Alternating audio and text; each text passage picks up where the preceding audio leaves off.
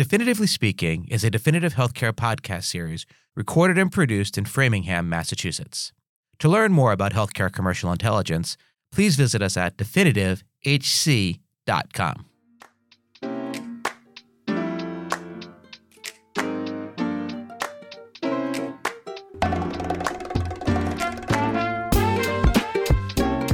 Hello, and welcome to another episode of Definitively Speaking, the podcast where we have data-driven conversations on the current state of healthcare. I'm Justin Steinman, Chief Marketing Officer here at Definitive Healthcare, and your host for this podcast. Before I get started on today's episode, a quick programming note. At the end of our last podcast episode, I promised that we'd have Dr. Samir Barry on the next episode. However, life intervened, and our producer here at Definitive Speaking had a back injury, so that forced us to move some things around and postpone Dr. Barry to a future episode. But don't worry, he's coming soon, and we've got a fantastic episode for you today. There are more than 1,700 independent mid-sized physician groups in the United States. Together, these groups employ nearly 53,000 doctors and treat more than 15 million patients annually. Yet for some reason, we don't talk enough about what their lives are like and what challenges their practices are facing. So today, we're going to do our small part here on Definitively Speaking to change that. I'm joined today by Blake Wylie, the Chief Technology Officer at Montecito Medical. Originally conceived as a real estate advisory firm, Montecito Medical has expanded in providing a full range of value-added services like coding and recruiting to mid-sized physician groups.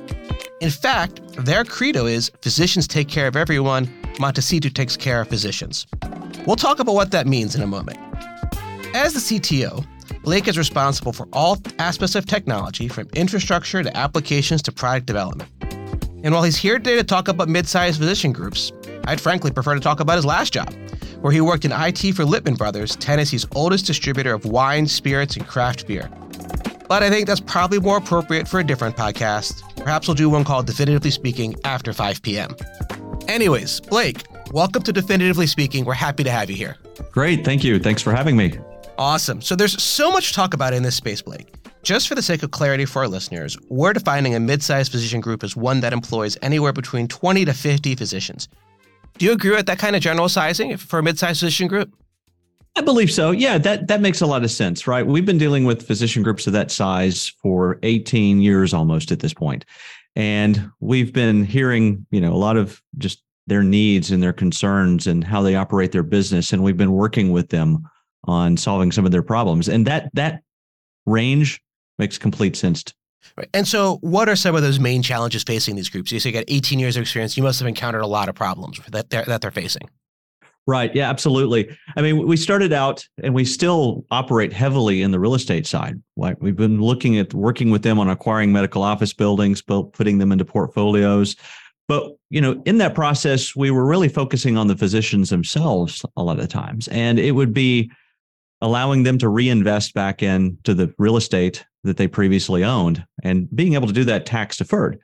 And then just working with them on a regular basis, we find out, hey, I have an issue in whatever it is. We've got issues in recruiting physicians coming to whatever mid-sized practice group that they're, recruiting for, or they've got issues in people not showing up for their appointments on a regular basis. Which again, these are issues that just are happening across the entire industry of healthcare, or coding, or whatever else it is. Just being able to operate more efficiently, and that's where we really started to work with these practice groups and become their outsourced innovation. Right? They come to us, they have problems, and we start to look at opportunities not only with them but other groups, and determine, hey, is this something that could be useful for physicians? And can we build it? Can we go out and buy something that would help them? Or do we need to just incubate our own company and start it from scratch to be able to meet those needs? And that's what we've been doing. Interesting. I have to be honest, it's kind of interesting that they're going to a real estate company to do this, right? I mean, you started as a real estate company. I mean, recruiting is a common problem in every industry. I've got recruiting problems here in marketing at Definitive Healthcare. Can't find the people I need, right? And there's staffing firms out there. There's professional recruiting firms. There's software. Why you guys?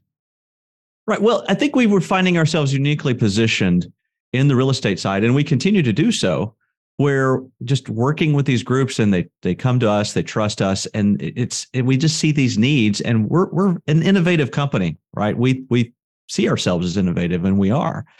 And we started to look at these opportunities as opportunities not only for us, but for the physicians themselves. And it goes along with our credo, which is to take care of the physicians as well. So we looked at investing in a company that would specifically to the recruitment side that would utilize AI essentially to build a platform to recruit physicians. So building out the relationships between physicians, and it's an application that's out there today. It's actually being implemented in many companies. It's called Winnow. And that application is a game changer in a lot of ways from a physician recruitment perspective. And it utilizes AI. I mean, we hear a lot about that, right? Yeah, I mean, AI, I feel like I can't open up the newspaper, turn on the TV, or turn on the radio even without hearing about AI. And so you're now bringing AI into recruiting. Interesting. Do you think there are kind of unique needs of these mid-sized groups that are different than like the large IDNs or even the small 1-2 doctor practice? Well, a lot of times they're the same problems, right? Just that the mid-sized practices a lot of times don't have access to a lot of the resources and capital that a larger group or system would have.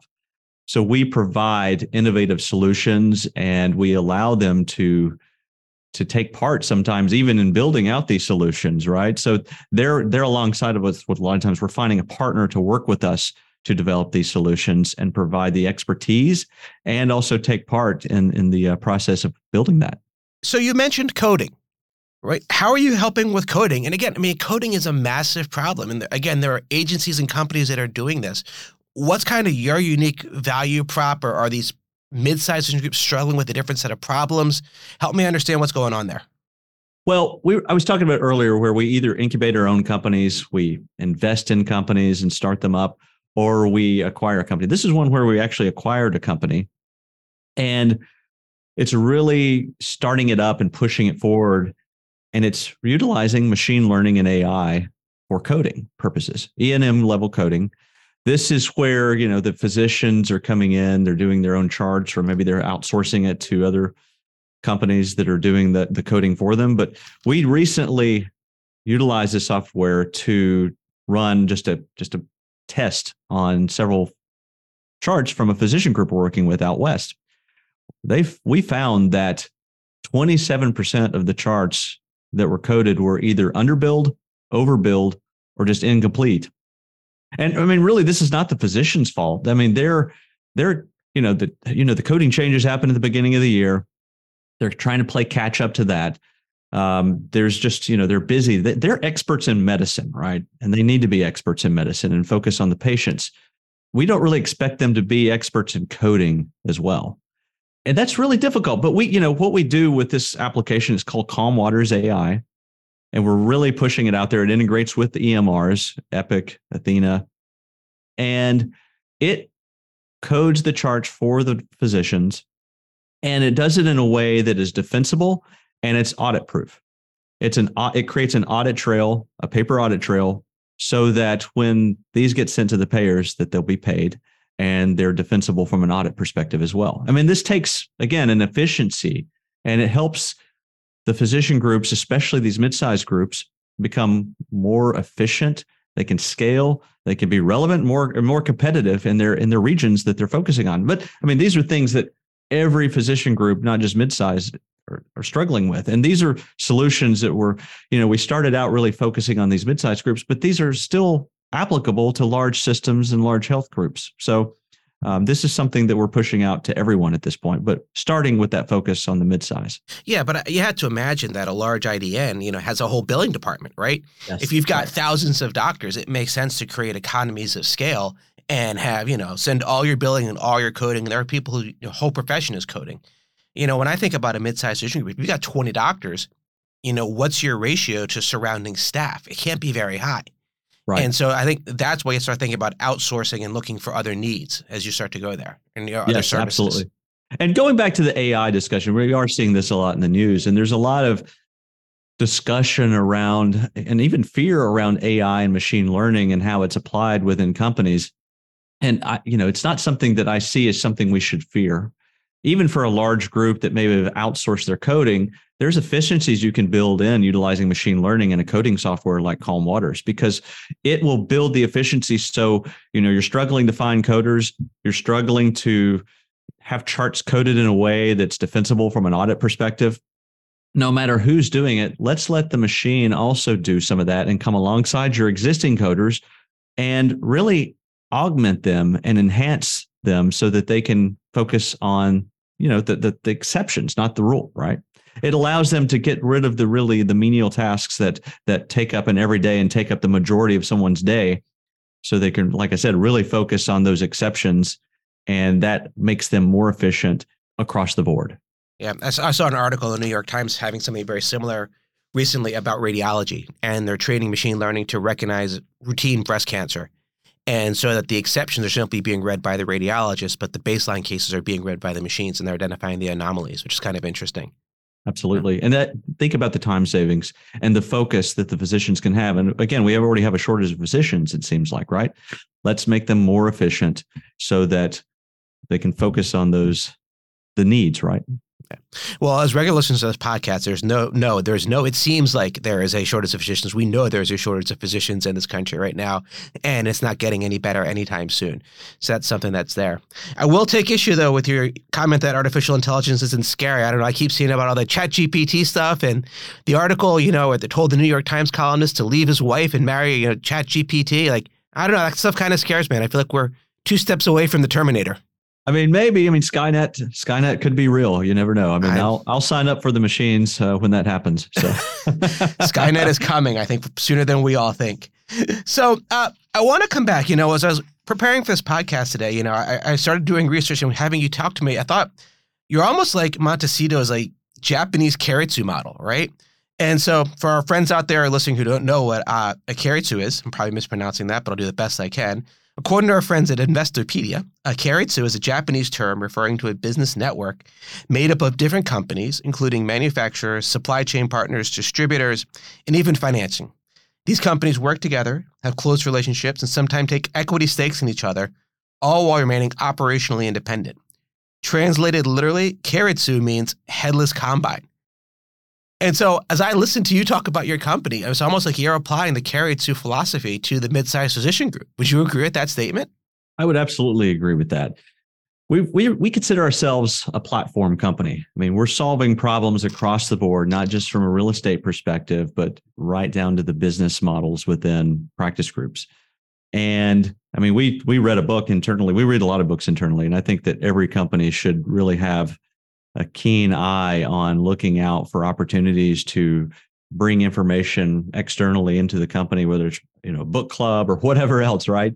That may sound cheesy, but having a list of books that you read. One of the books we read was Platform Revolution.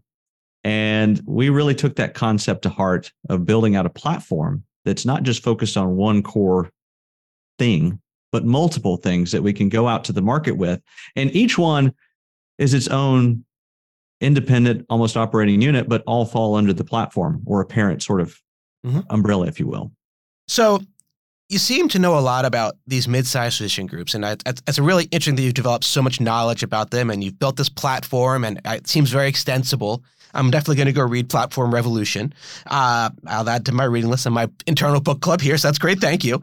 So what's next? What other problems are you seeing for these mid-sized physician groups, and how are you planning to attack them or provide new services? Right. Yeah. Again, going back, we do hear, they come to us, we work with them to provide solutions. And one of those solutions specifically, and this goes back to the real estate side, is building out and identifying opportunities in their own marketplaces to expand. They don't have the access to the resources, like I was saying earlier, like a big, large health system or hospital system. So if they want to expand or grow their business, they kind of have an idea usually of where they want to go in that marketplace, but they really don't have the data to back that feeling up. We've actually built out into our one of our applications that we use internally. It's called Scout Insight, and we utilize data from healthcare data to census data, demographic information, all that, and bring it all together to help make decisions to grow their business out in that marketplace. We can identify all the way down to a parcel level of where they should be expanding to. And then we could put that into a report, and we do put it in a report and show them. And we say, this is where you should go.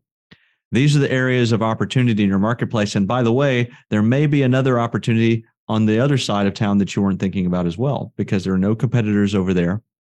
And the demographics and the healthcare needs of this area are going to be matching what you provide to the marketplace. So it's really expanding not only the physician groups and helping the physician groups, it's also helping provide healthcare to areas that are currently underserved, right? Mm-hmm. So utilizing it again, data, machine learning, and AI to bring to bear to help make those decisions and help those groups. That's awesome. That's really cool. I like the health equity angle of it, really trying to get to underserved areas. That's kind of nice. So let's talk about another area. We recently published a paper here at Definitive Healthcare on remote patient monitoring, RPM. Our research showed that, RPM procedures make up nearly 1,300% since 2019. That's 1,300%. And yet only a quarter of providers are using RPM technology actively. In your opinion, how can we accelerate RPM, right? What benefits is there for RPM for mid-sized physician groups? Absolutely. I think RPM is very important at this point in time. And, when we're talking about value-based care, all of that, we actually invested in a company. It's called Medical Brain. And really, when you're looking at an RPM solution, you really want to have something where the technology is easy to use for the patients. They're not afraid to use it. And Medical Brain, we found, really provides that solution and answers those issues or concerns that a patient or even a physician would have. So this is another one, again, AI, machine learning, going back to even ChatGPT, right? This is a solution that will actually converse with a patient in real time. It's actually asking them questions that are relevant to their need at that point in time. And it's identifying if there's a concern or an issue that needs to be escalated immediately to a physician. This is going back to making physicians more efficient as well. Because if there is a patient out there that is being remotely monitored and there's not an issue that's occurring, they're fine, they're normal, they may have some questions, this solution can actually answer those questions so it doesn't have to be escalated to the physician. But if there is an immediate concern, this solution can immediately detect what that problem is and escalate it to the physician immediately. That way, the physician can focus on the critical needs and not the ones that are not critical at that point in time, right? So again, building efficiencies and making it to where the physician can spend more time seeing patients that have a need, and it's taking care of everything else. Yeah, but it's interesting because a lot of times in these mid-sized physician groups, these are basically small business owners, right? 20, 30, 40 employees. You work at Mass General Hospital here in Massachusetts IDN, and they have a whole innovation department. They've got 50 people responsible for finding innovation and sorting through all these RPM solutions and finding the 2 or 3 winners that are out there most relevant. If you're a mid-sized physician group, how do you get started with this? How do you figure out this? You type RPM into Google, good luck. You're going to get like 9,000 entries. How do you start to figure out where to start and how to get going? That's a good question. This is where we come in and we offer, you're talking about innovation departments. This is where, again, we're the outsourced innovation for these groups. And we help identify these solutions and we see their problems and we bring them to them and offer them up. And these are solutions that are easy for them to implement. They're easy for them to use, and they will build those efficiencies in with these solutions. So that's where we bring our expertise to bear and work with the groups that we have been working with for years and continue to identify new groups to work with as well. Yeah, it really seems like you're kind of that strategic advisor to these mid-sized physician groups. And, I think it is a nice market, as we've talked about, 1,700 practices, 15 million patients a year. That's important. And again, I think, we almost take that for granted. People kind of romanticize, the one doc shop, showing up at somebody's house doing house calls with their old medical bag. And then they think about the big, massive hospital systems, the HCAs, as I said, Mass Generals here in Boston.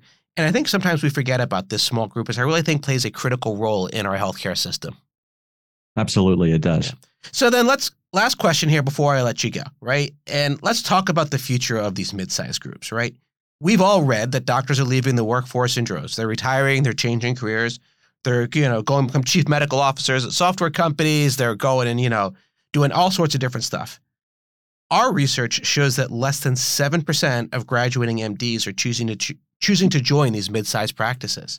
So is that enough, you think, to keep this mid-sized physician market healthy? Do we think the economics work still for mid-sized physician groups? Or do you think we're really going to kind of see, like a lot of things in other industries, the middle market almost kind of disappear? Right. I'm going to answer this in a way that you may not hear many people say that might be on your podcast. And I'm going to say, I don't know. Okay. But I will say the one thing I do know is that we're still going to be there helping these groups solve those problems, right? We're going to help them solve their problems with them. So no matter what the market is looking like in the future from that perspective, we're going to be there and we're going to be bringing technology to bear. And that's what my role is to identify these solutions and really help these groups that might be struggling. And, we don't know what they're going to be looking like in the future, but we're going to be right there with them. Yeah. So I'll let my bias show through and tell you that A, I go to a doctor who's in a mid-sized physician group. And B, when I did some quick math, they're treating 15 million patients out of roughly 330 million people in the United States. That's roughly 5% of the population. So if you're getting 7% of graduating MDs going in to treat 5% of the patient, the math would say that the market is actually growing and it's probably optimistic. So I'm actually bullish on this space. And then my math makes me feel better about it. So I think this is an important market segment, one that's going to continue to grow. And I really look forward to seeing what you guys are going to do in this space to help these guys continue to grow.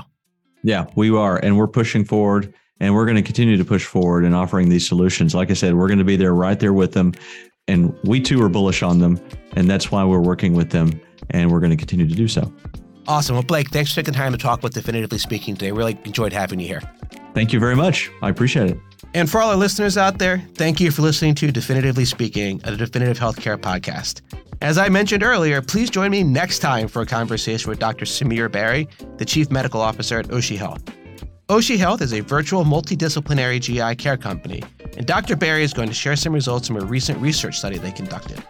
Not to spoil the show, but the research shows that the new hybrid and virtual care approaches can dramatically lower healthcare costs, ER visits, and improve the quality of GI care. Quite important research as digestive disorders affect 70 million people annually and cost the U.S. healthcare system more than $135 billion each year. I hope you'll tune in. If you like what you've heard today, please remember to rate, review, and subscribe to the show on Apple Podcasts, Google Podcasts, Spotify, or wherever you get your podcasts. To learn more about how healthcare commercial intelligence can support your business, please follow us on Twitter at DefinitiveHC or visit us at definitivehc.com.